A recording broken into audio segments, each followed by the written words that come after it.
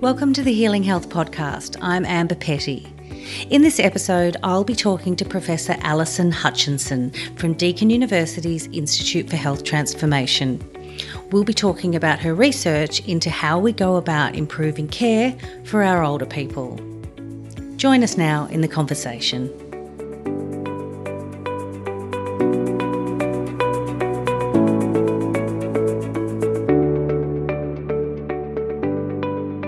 Lovely to meet you, Alison. Thank you. Wow, this subject we're talking about today, how we care for our older people, is such a huge, huge subject. Yeah. In fact, only a week ago I read, there's stories all of the time in the media about just terrible care people seem to be getting in our aged care homes, which is, I'm sure, a very general term, and I'd like to sort of find more out about it from you. But it just seems to be this ongoing story that we don't seem to have care for our elderly well enough. It's also one of those things that seems to be a little bit like until it affects you, people don't get really up in arms. And then it almost feels like, because I've been having a lot of conversations on social media about this lately, because I posted an article or a column that was written by this guy from the Courier Mail about his experience with his 90-year-old mother, and people were really coming out and, obviously with their stories, and it's just a myriad of things and people feel very hopeless. So I'm really excited to sort of have someone like you that's done research into this space and can hopefully give us a little bit more insights on what genuinely are the problems and if there hopefully is some solutions in the future. So let's start at the beginning. I know that part of your research is what you call partnership-centred care, but I'm just not sure what that actually means. Do you mind enlightening me? Absolutely. So partnership-centred care is really building on the notion of person-centred care, and this idea around person-centred care, or people also talk about patient-centred care, but it's really putting the individual person at the centre of the care planning process and the assessment process and so on. So it means that all care is really determined by and guided by what their needs and preferences are, and it also involves including them in the process of developing the care planning and so on. And partnership-centred care in the context of aged care is really, it builds on that, putting the older person at the centre of care, but also incorporates the relationship between the family members and the staff in the process. So the notion of partnering together is about the family and the staff working together to support the older person to ensure that their needs and preferences are met. It's really a key relationship, to a collaborative relationship, and it's really very important. If you have poor relationships between staff and the family members, then it does result in poorer outcomes for the older person because you haven't got a really good don't have good communication and collaboration. The family are often the people that know the person best, and especially with someone with dementia, they can really advocate and describe that person's life as it was previously, and they know what their interests were, what their likes and dislikes were, and they can really advocate for that. But if the staff don't engage with the family to understand those things, then they're not able to incorporate that into care planning. And it's really important that those sorts of things are taken into consideration because, particularly with someone with dementia, if you're approaching them in a way that is not going to be conducive with what their preferences are or what their beliefs and values are, then it will not result in good outcomes for that person, and that can actually stimulate them to express behaviours that are not conducive to a good caring environment. So, yeah. That really resonates with me personally because my father had Alzheimer's and I would imagine he had probably had Alzheimer's for a couple of decades before we actually realised something was wrong. But by the time we realised something was wrong, it seemed very quick that he went downhill. Yeah. And so I know obviously Alzheimer's and dementia are slightly different, but under the same... It's a form of dementia. Yes, that's right. Yeah. And I think when you're the loved one or you're the carer, even if they're still at home at that point, but you're obviously needing to get them into home, because I know with my father, I said to one of the nurses that was visiting him that, should I be moving to somewhere where I can care for him? And she said, no, please don't do that, because it's a lot and you won't be able to keep on top of it like, the professionals will. So, but it's a very, you're learning every day of what is how this person that you once knew is now reacting very differently. And that even though you feel it in a space of helplessness, like you don't know what's going on anymore, as you said, potentially you do know more than wherever they are certainly going to go in the first instance, but I guess also because you do have that time and you do have that longer history. So I love the sound of this partnership. And when I read partnership-centred care, I kind of didn't know what, so I was like, oh, okay, is this going to be, how we work with, aged care franchises or, or whatever it is. But this is... No, this is about the relationship between... Yes. Yeah. And fundamental. Yeah, it's really it is very, fundamental, I think, that having, as you say, the family bring a huge knowledge of that person and can actually really enable staff in caring for them, because they can say to them, no, he doesn't like this, or he would never have liked tea with milk. He always has his tea black, so don't serve it. Or he doesn't like sandwiches, so don't serve sandwiches to him. Those sorts of things that the older person may no longer be able to express, and that knowledge the family holds. So it's really important to be and enable the family to be involved in the care, because families often feel huge guilt when they have to ultimately move someone into an aged care facility, because they've been supporting them at home for a long time and they feel guilty that they're not able to continue doing that. And so it's really important that they're given the opportunity to participate in the care of the person. They probably have been doing things like facilitating them to go to the toilet, attending to their personal hygiene with showers and so on, assisting them with feeding, doing all that. Drinks, knowing what they like to drink or eat. Yeah, absolutely. And then all of a sudden they're in this environment and the family feel excluded and pushed away. Where they it's a big leap. It's a big bad leap that it feels like, doesn't it? Yeah. And so bringing the family in can actually support the staff to do their job and make the job easier for staff if the family are enabled to participate in the care of the older person going forward. Yeah. And so tell me about your research. Like, when did it start? What's it entail? How have you got how have you gathered kind of the data on it? And then what are you doing with it, or what have you done with it? So a lot of our research has been based on a model of care that was developed here at Deakin, the trifocal model of care. It was led by Professor Beverly O'Connell. And the trifocal model of care was developed first published in 2008, and it incorporates three fundamental components that philosophically underpin the model, and that is partnership-centred care.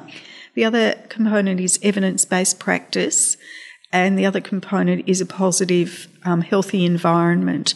So they're key fundamental elements of the model, and essentially they're a no-brainer.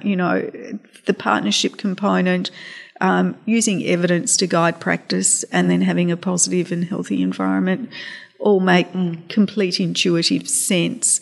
So this model really has a 9-module education program that underpins it. And is this the online course? This is an online course that's available on the Deakin website. It's freely available as open access, and the modules address what is partnership-centred care, leadership for working in residential aged care, how to manage change, and also addresses key aspects of care such as continence, mobility, hydration, depression, and so on. So there's modules that address those key elements. Who is it designed for to use? So essentially it's designed, it was originally designed to be available to anyone. So staff who work in residential aged care, family members and residents themselves, so those who are able to. Mm-hmm. So really anyone could complete or work their way through the modules. The model is really a whole of organisation approach. So it's a philosophical approach. It requires everyone to be on board, from the chaplaincy services, the domestic service providers, as well as the direct care providers, so personal care workers and nurses. So anyone who works in that environment needs to understand the philosophical approach to care, and that partnering with the family as well as the older person is the way that we operate here. And so we did some work implementing this model. We were funded by the Commonwealth to implement the model into 7 residential aged care facilities in Victoria. And really that's sort of been the major implementation work that we've done with the model, and our other work is focused on continuing to develop the modules and update them in relation to the evidence. So as the evidence changes, as government policy and standards change, we update the modules as well to ensure that they're contemporaneous and really relevant. And the other piece that we are doing is, we have been doing for the last 3 years, is an online Future Learn course that is run 3 times a year, or 3 times this year. And it is focused on partnership-centred care. So it is a 2-week online course that's run periodically, purely on partnership-centred care. So with the online course that you presented to the Commonwealth funded you to share with implement. 7, to implement, how was that received? And with so much kind of anger and confusion and kind of disgust out there in the wider community about how we look after our older Australians, which we just shouldn't be having these. We shouldn't be feeling such shame about or confusion about how we are as a nation in terms of how we care for our older people, because it's really not in line with, I think, how we feel about ourselves as Australians and what we represent. Has the feedback been good? And if it has been good, like if it's been well received and it feels like a really good guideline that the residential care companies can say, this is what we look to and this is our template and our guidelines, and therefore the workers can also have something to say, this is something that I can follow. Why isn't it being pushed out to more and more? And if it is such a higgledy-piggledy space in terms of some being good, some being bad and all of this sort of stuff, would it work better that it's literally the government says you all have to work to this particular model and you will be audited accordingly? Yeah, it's a really good question. And I wished there was a simple answer. Yeah. I guess in terms of implementing the model, it took a year to work with the 7 facilities. We had varying, cooperation from the facilities in response to the implementation. Was that from the owners or the stakeholders of the businesses, or was it from the staff? It's really from the staff. Really? Yeah. So what was their issue? So, well, I guess when we first developed the project and identified which facilities would be interested in working with us, we had senior people agree, yes, we want to be part of this project. But in the time between submitting the application and then getting the funding, and getting through the ethics application process. Some of those managers had moved on. So then you're dealing with a different person in the facilities as the key lead manager. And so they're not necessarily on board because this is some idea that a predecessor has agreed to, and convincing them that this is important is, challenging sometimes. And we found that we had those sorts of issues. So, often I think one of the key things in any implementation work is the leadership and the culture of the facility or the ward that you're working with. Yeah. Which is the people. And the culture. Well, that's, Yeah. And so that can be a huge barrier, and it actually can make or break an implementation process. So we had a lot of work to do to convince people that this was, a worthwhile endeavour, even though partnership-centred care, evidence-based practice, which is what they should be doing anyway, and a positive, healthy environment would be no-brainers. You're not asking them to do anything that's really out there and goes against what they feel is their role or their so it aligns with the values of the organisations we were working with and so on. So we had this 12-month rolling out the education program and working with the staff. We had masters prepared nurses who were working with each of the facilities. What are they called? Masters prepared registered nurses who were working as facilitators to support the implementation. What's a master's prepared? Nurses who have done master's degree. Oh, okay, right. Yeah.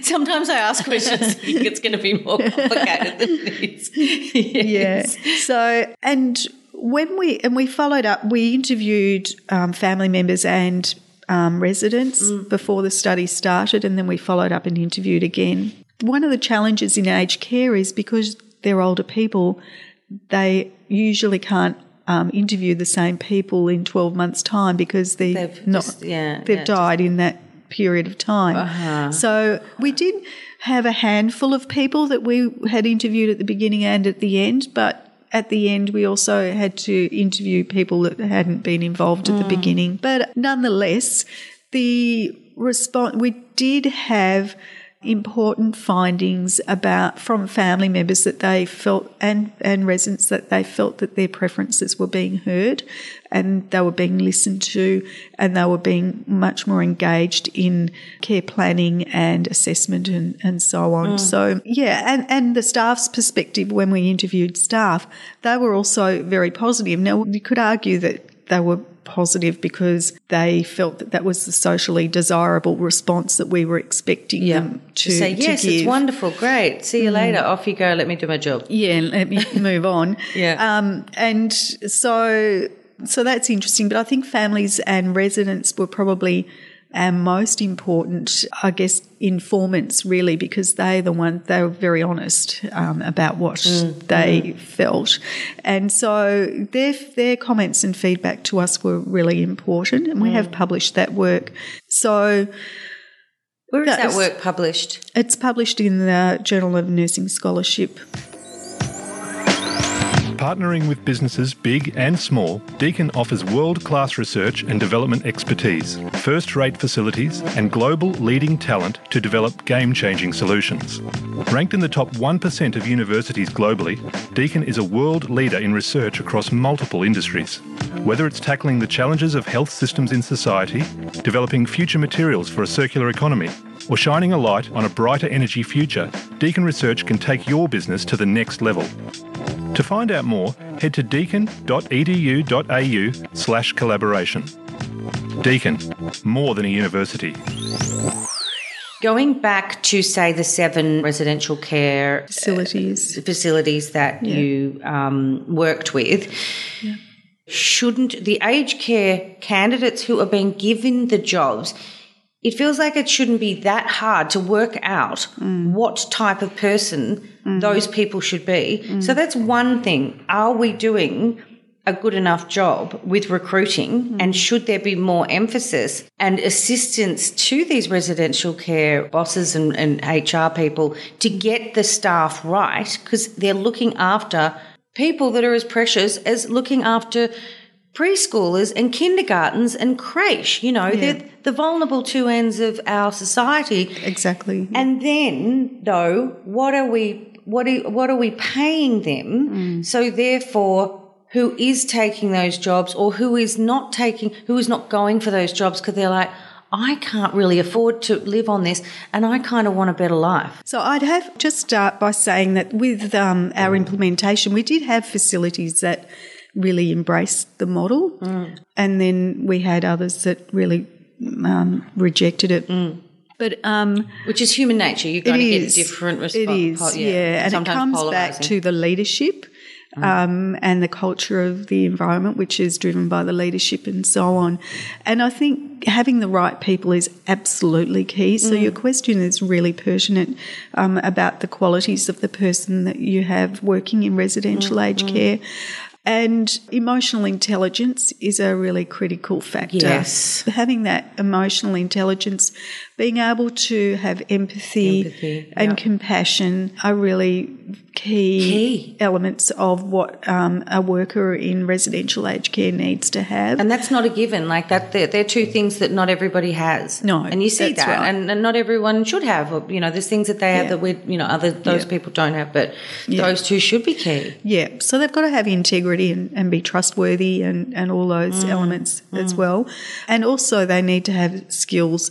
So for a registered nurse, she needs to have an understanding of knowledge of ageing and the ageing process, the physiological changes as well as the cognitive changes that happen for a person as they age, and the physical and social and emotional and psychological needs of the older person as they age, so that they can support and care for them. So there's, you know, that it's one of the most complex aspects of caring for, well, any people. You know, our undergraduate nurses are third years before they go into residential aged care and do their education around caring for older people. And we do that because we know that these are one of the most complex groups of patients that they will be looking after. So they have to have really good foundational knowledge before they start to work in these settings. So it is really complex. And I think that as a society, we haven't recognised that. We have dismissed older people. There's a real ageism element that's problematic. Terrible. It's so ingrained that it's really problematic, because aged care is not considered an important aspect of care. We have very few geriatricians in this country. What do they do? Geriatricians, just specialists in caring for older people, and they're a really important group. Yeah, and the geriatricians that do exist are fabulous. You know, compassionate people who really understand the ageing process, and you know, we need more of them. But we also need to be able to elevate the respect that's given to nurses who work in aged care. Yes. They get paid less. If you work in residential aged care, you get paid less than they do. Why? Their colleagues in the acute care setting. Why? Because they have a different agreement, and there's completely different level of payment. So at that level, which is, you know, getting the rate that you get paid is important to people's sense of self-worth. We have automatically our nurses who work in residential aged care or aged care settings are automatically devalued by the rate of pay that they get offered.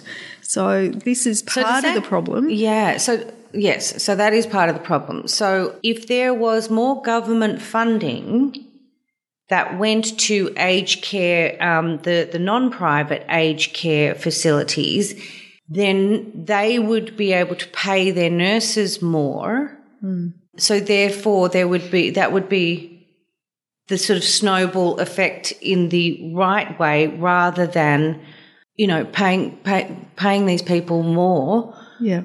But then everything else drops away. So, if the government doesn't step in, then everything else gets sort of worse. Yeah, and I think, I've thought a lot about this. I've had a father recently in residential aged care. Okay. And it gave me a really interesting insight because, having done a lot of research in residential aged care, and we've done a lot of observational work and going and observing interactions between staff and residents and family members and so on, sitting with my dad for hours, I saw a really different view to what I did and my observations have been from a researcher perspective. And I think it gave me a unique insight. And I've talked about this with our team because I said, I don't know whether when we're doing observations, we're really capturing the reality of what's going on because I saw lots of things that concerned me. Because you're sort of saying it, if you're sitting there with him for hours, then you're really getting an experience of what it's like for an extended period of time. Correct. Absolutely, because things are really just coming and going and flowing the way they would on a normal day. Yes, and my concerns were that certain elements of care were not as I would have expected, but I could also see from a different lens that there was staff, like 3 staff to look after 20 residents. And they're trying to deliver care to 20 residents, many of whom have dementia and have high care needs. I could see that those staff they physically could not have done what they needed to do for all of those people because they were trying to get them to meals, so they've got to get them down the hallway to their dining room for their meals and then feed them and then get them back. And in the space of a day, delivering all the care to all of those people was physically impossible.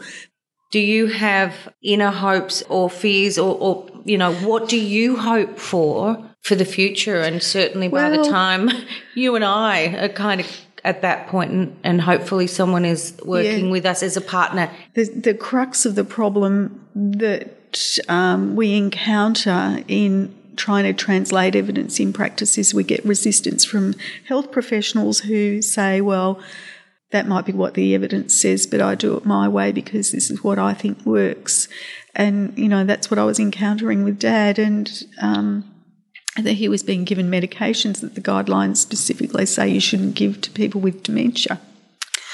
And they're not my guidelines. They're the World Health Organisation guidelines. They're Australian Commission on Safety and Quality in Healthcare guidelines. They're not guidelines I was making up. So, it's not like you were walking down the halls going, look at all, here's my guidelines, you all need to. So that's, I'm somebody with some knowledge. A lot more knowledge than the average person. Yeah, but I was a daughter in that in that situation. So I'm not there as a health professional, but I was trying to advocate as Dad's medical power of attorney and his daughter, trying to advocate. So I felt very disempowered. So I can appreciate, the whole partnership-centred care approach is hugely challenging for a family member to try and initiate. It really has to be driven by staff because the families can't. They're powerless. Yeah, and they need to be. The staff actually need to engage the families and enable them to participate. Otherwise, families are very, very vulnerable. Thanks for joining in the conversation with us about our healthcare system. If you'd like more information on any of the topics or researchers in this series, simply head to iht.deakin.edu.au.